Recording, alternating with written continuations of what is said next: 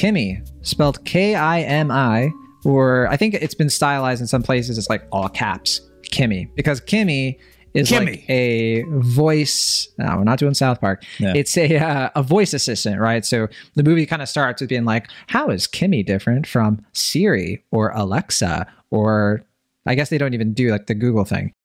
This is a kind of paranoia thriller directed by Steven Soderbergh. We already talked about him a little bit at the top of the show. This is his latest HBO Max release. He also released No Sudden Move, as we already mentioned, and Let Them All Talk last year and the year before.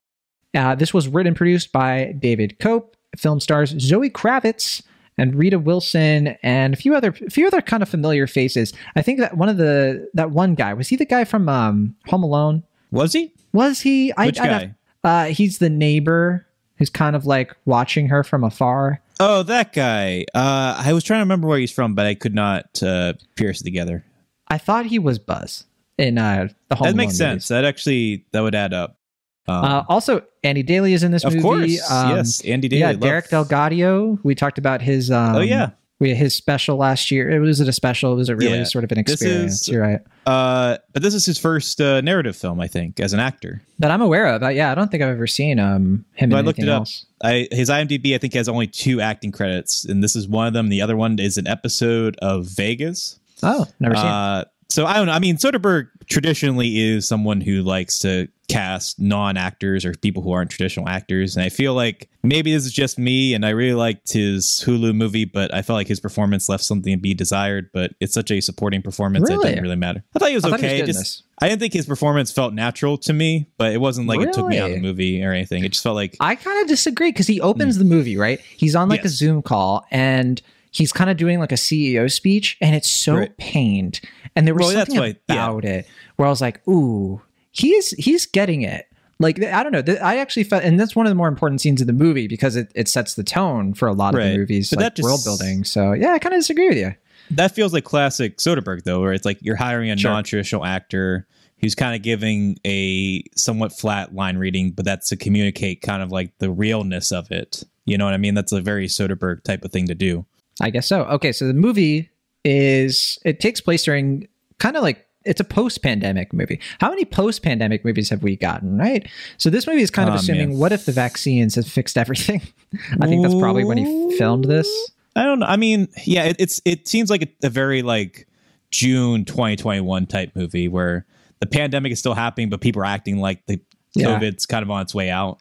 I see it here. They were filming it in April 2021.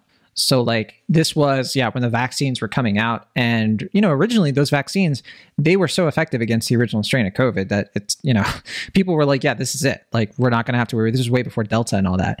And so, do you know how I could tell it was that time period? Because everyone was wearing cloth masks.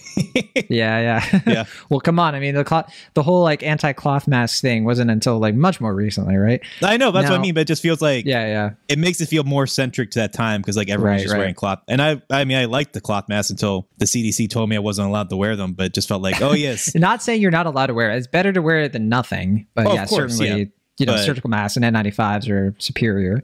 Which I feel like a lot of us knew. Sure. It just made me nostalgic for that time when you were allowed to wear a cloth mask and you were doing your due diligence. And it's like, and also because COVID wasn't as like before Omicron, right? It wasn't as transmissible. So like cloth mask was basically okay. Like it really did a lot of protection. Yeah. But nowadays it's it doesn't do as much. But anyway, all that to say, this movie's kind of tackling like the trauma after the pandemic. And I actually think that even though it's kind of clear that it's not like our current sort of mode of pandemic, there were some things in it that I found pretty interesting about like commenting on how people are going to be able to get past sort of the anxiety around like going outside your home, because we're following a character. She's agoraphobic, and the movie implies that she wasn't very agoraphobic before the pandemic, but it kind of like sort of bottled up some anxieties that were already there. And so she's having issues kind of like getting out of her house and being able to like cope with, moving on. And it's a weird movie in that sense, because I think some people would hear that and be like, well, it's not time yet to move on from the pandemic. People are still dying and all of that. And I think that's totally like, I totally agree. But I do think that it's interesting to see a movie sort of beginning that sort of conversation, because at some point we are going to be able to like move on more fully. I think a lot of people already have moved on a long time ago, for whatever reason. And I think that this movie is interesting in how it sort of tackles that, and how it can be like a difficult thing. It can feel like your life is in danger, because this is more of a crime thriller. It's not really about COVID, right? Yeah, I mean, the thing I find most interesting about it is that it's taking this narrative format of something like The Conversation or The Lives of Others. I was thinking of The Conversation too. Rear Window. And Rear Window and Disturbia. Yeah. Yeah, sure. But it's like taking that idea of like, in the case of Rear Window, like a character has to be homebound, but it's not like they can't go outside. It's like there's like that fear of going outside, that social anxiety of being around other people, which I found to be a really interesting modern take on that story. And also, like you said, The Conversation, taking the idea of like, we're just so naturally equipped to stuff, the services like Siri and Alexa, just hearing every conversation, the idea of privacy being dead and all this stuff, but taking that to The Conversation or Lives of Other storyline, where it's like, what's the thing that kind of infers? And it has like, I don't know, the commentary I feel here about like the lack of privacy and like, big corporations taking into like, our private conversations feels like deliberately sort of murky in a way that I find kind of interesting. It doesn't really take a stance on it in the broad themes. Like it's like okay to kind of hear private conversations in some respects, but not others. And I don't know, that I find. Is it really though? I think the movie kind of firmly is anti that, isn't it? Sure.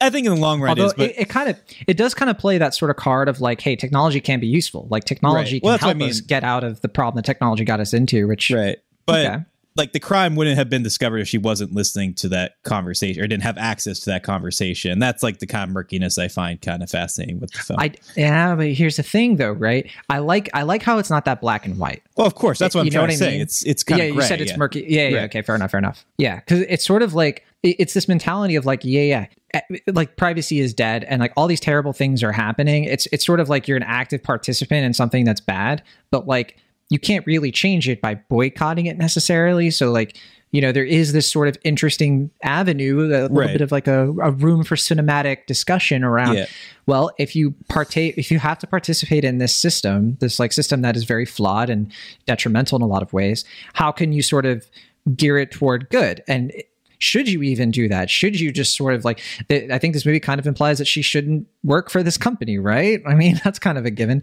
So yes. can I say I really like this movie. It's a good movie. I watched this. I was like really into this. I think that it's tight. The structure is right on. Like he escalates it. Soderbergh and David Koepp. I don't know. The pacing is really solid. I feel like we were always progressing. Something new is always happening. I was worried when the movie began and we were sort of getting to know Angela. I was like, are we going to be in this apartment the entire time? And no, like the movie actually gives us good reasons to get her out of that apartment without her character sort of taking shortcuts narratively. And in a way where I felt like I was with her and I really connected with her. Also, she has this kind of like Fifth Element kind of sci-fi sort of like outfit thing going on with like the blue hair. Is that what you're trying to say? No, the blue hair, and like she wears like the white tank top and like the white shorts, right? And it's like it's ripping straight from Fifth Element, right? Or there might be another movie where that's kind of a thing, isn't it? Alien has a little bit of that. Eternal Sunshine, maybe, is that what you're thinking?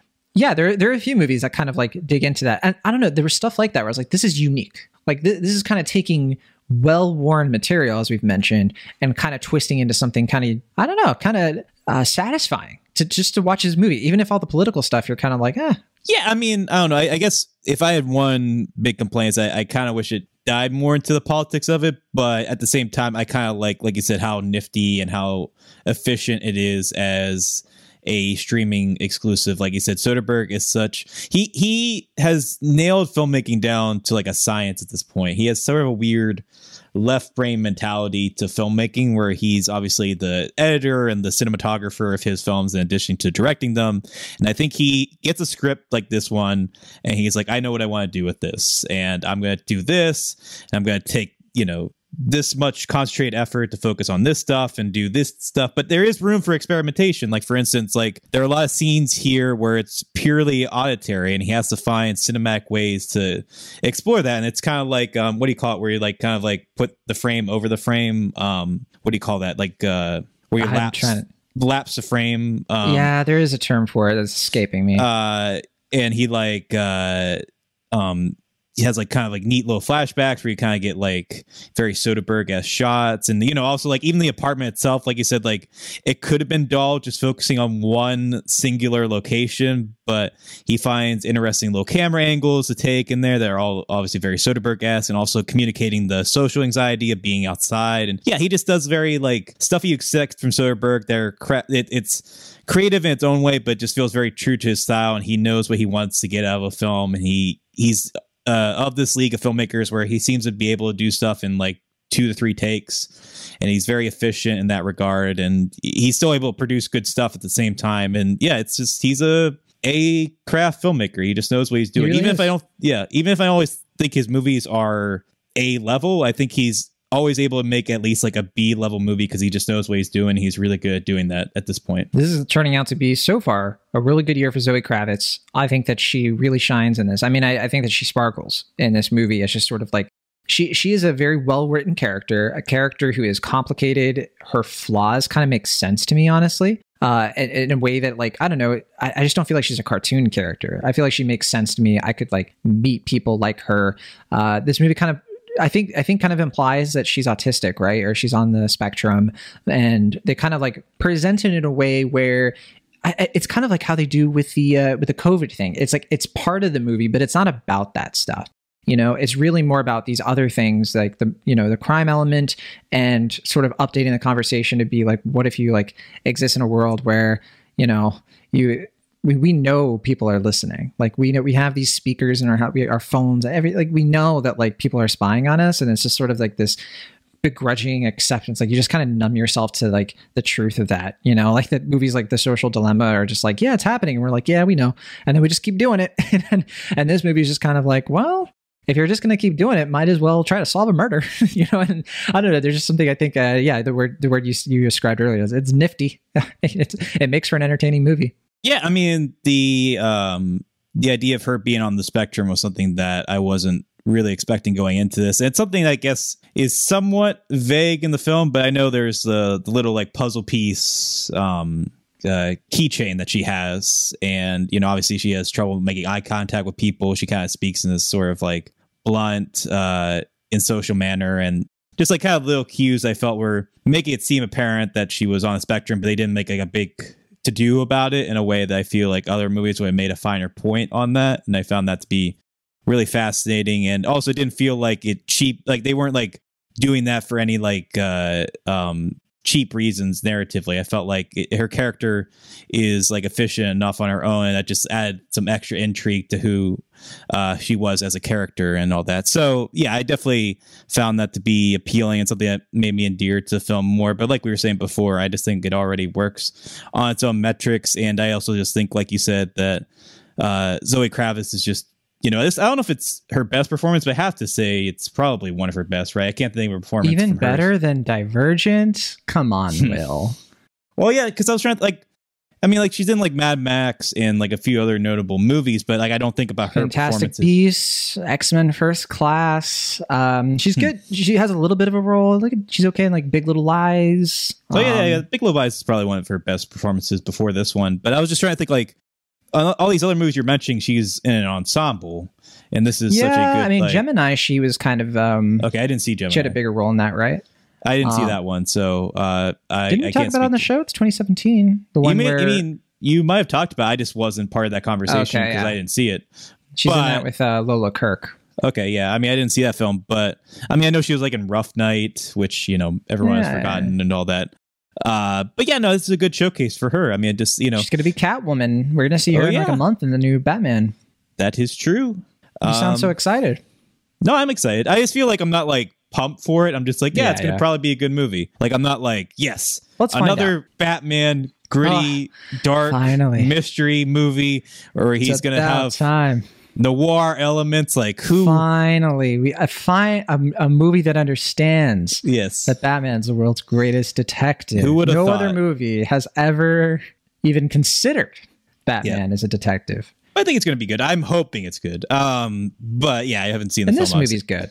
Yes, this one's good. Yeah, I like it. But yeah, I mean, I think it's like we've been saying before, just a well-crafted, genre-enthused movie that, you know, comes from a filmmaker who just if he's not at the top of his game, just certainly knows what he's doing and is really just continuing to make consistently really solid films after really solid film.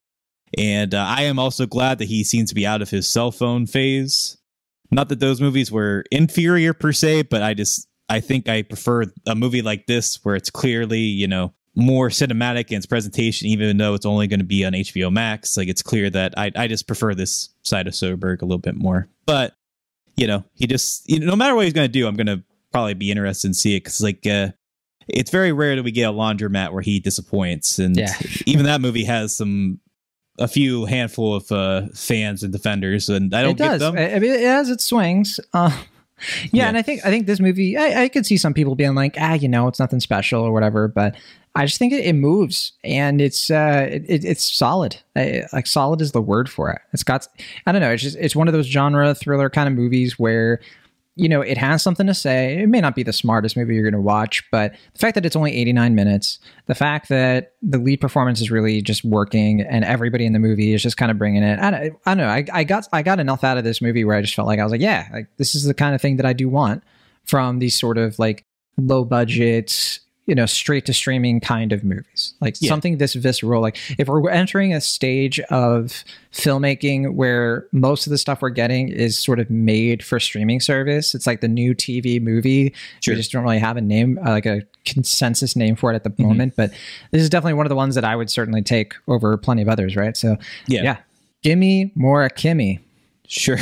I mean, my main thing I just wanted to say other than that was just that I think we're in this very weird cinematic and creative phase where we obviously have to address the pandemic in a lot of projects, but it's like, you don't want to make movies about COVID because, you know, like what, you know, it's not very cinematic to see a bunch of people kind of isolating and, you know, hand sanitizing. Oh, that's something else I love about the movie is her like way she like dries her hands with hand sanitizers. It's I've been mimicking that all day, just her way of drying her hands with the it's so good.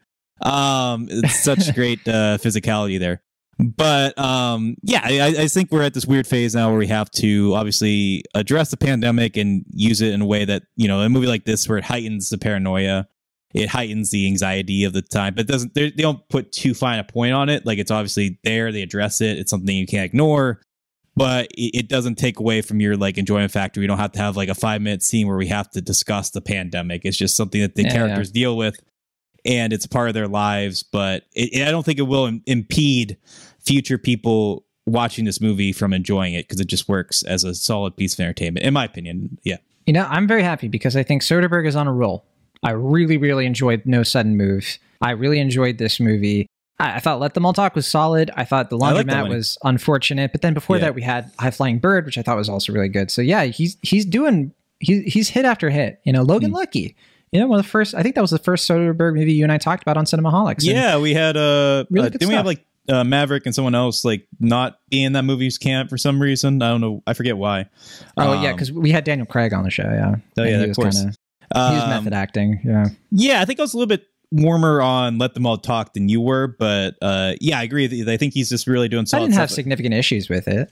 Yeah, I feel like the last thing of his I felt was like a truly great work of art was The Knick, which I don't think you've seen yet, but no. I feel like everything he's been doing, with the exception of Laundromat, has been at the very least very solid and very worthwhile, and I'm glad I see him and all that. And I just think he knows how to make a really solid piece of entertainment, and this is certainly no exception. This is a good pulpy bit of streaming fun. Agreed. All right, I just looked it up. So our Cinemaholics episode of Logan Lucky. So this is episode right now 259. Wow. This episode was episode 28. How about that? What a time. For sure. So yeah, this movie, we recorded it with Andy Herndon. He used to be on the D-Cast. I think now it's called Walt's Apartment. You know what Andy's been up to? No. He has like kind of pivoted to like a hiking sort of lifestyle brand. He's like become like a total like hiker influencer. It's really cool. His Instagram is super fun. He lives in Portland, Oregon. He lives out there. And he goes on lots of hikes, and he does a lot of content about that. It's really cool. Wasn't he going to film school? Yeah. And I don't know if he's still doing stuff like that, but I think he still makes stuff like Okay, that's related cool. to the hiking thing. Yeah. Cool. This is an interesting episode because we also talked about The Hitman's Bodyguard, Wow. Wind River, season 1 of The Defenders, and The Glass Castle. What an episode of Cinemaholics. Yeah, Classic. go back and listen to that, I guess, unless If you want a time machine and just Sure. see how far we've fallen, I guess now. sure. Are we playing the Rotten Tomatoes game? Is it time? Yeah. I mean, there's going to be no cinema score for this one, right? No, I don't think they do them for the streamings. Maybe someday. But we can do Letterboxd and all that fun stuff. But okay, well, we have 58 reviews counted for Kimmy. What do you think the Rotten Tomatoes score is? 84%. 90%. Oh, So okay. 6 off.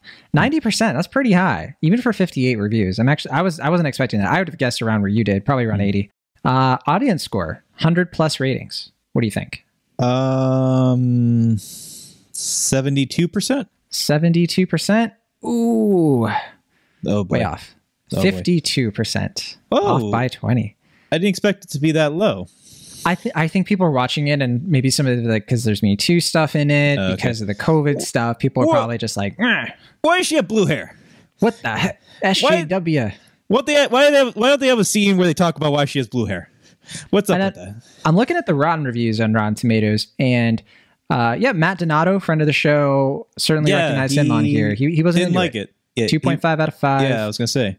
And love Matt Donato, so his take is fun. Yeah, I want to. He says Kimmy zips and zigzags as a conspiracy thriller. It can feel detrimentally superficial, despite Zoe Kravitz giving it 110%. So we do agree about Zoe Kravitz being Yeah, the hit. I thought you were gonna say we agree that she's in the movie. We can all agree. Yeah, that too. Zoe Kravitz is the star of Kimmy. We're all united on that. Yes, I think we should have Matt Donato back on the show at some point. He'd be a good guest again. It's been too long. Yeah. We're If you're fans of listening- Donato and Certified for God and Matt Monagle and those folks. Never Yeah. had Matt Monagle on the show, though. That'd be fun. Bring him on. Why not? Yeah, more the merrier. Okay, Letterboxd rating for Kimmy. What do you think out of 5 stars? 3.4. Very close, 3.3. That's Okay. 22,000 people have watched it. So I think this is one of those movies that's going to find its audience over time. I think people are going to be like, oh, I kind of heard of this. It's on HBO Max. We're going to watch it and maybe be surprised that it's as good as it is. Yeah. Maybe not expecting like an amazing film, but Yeah, I'm very, very curious to see how this movie ages, just as far as like Sure. the COVIDness of it. I don't know if that's going to impede people, like I said, from seeing it. But I just think it could. works on its own. Yeah. It could. Oh, yeah. I think that's the ticket. It's not locked down. It's not even like Pink Cloud, which isn't even trying to, Right. it really is. Yeah. No, I was thinking a lot about Lockdown because that's literally like a year ago, right? That was also an HBO Max Yeah. exclusive, also star-studded, also had like cameos from people zooming into the movie, literally phoning it in. But in this movie, it's certainly, And see, that's the thing, Will, right? Movies were made during the Great Depression. Movies were made during World War II. And Yes. they address World War II. They address these big moments, right? And I think what comes down to them aging is a movie like Casablanca, which is about more than World War II. Right. Grapes of Wrath is about more than the Great Depression. It's about Sure. something else Yes. on top of that, and that's why I think this thing is one of the ones that it could squeak through in terms of relevance. So Yeah, I don't think it's Casablanca or the Grapes of Wrath. yeah, but I know. I get your logic. Yeah. Those are just the first ones I thought of at the time period. Yeah. Sure. But, Yeah, no, I got your logic. I get your logic. Yeah.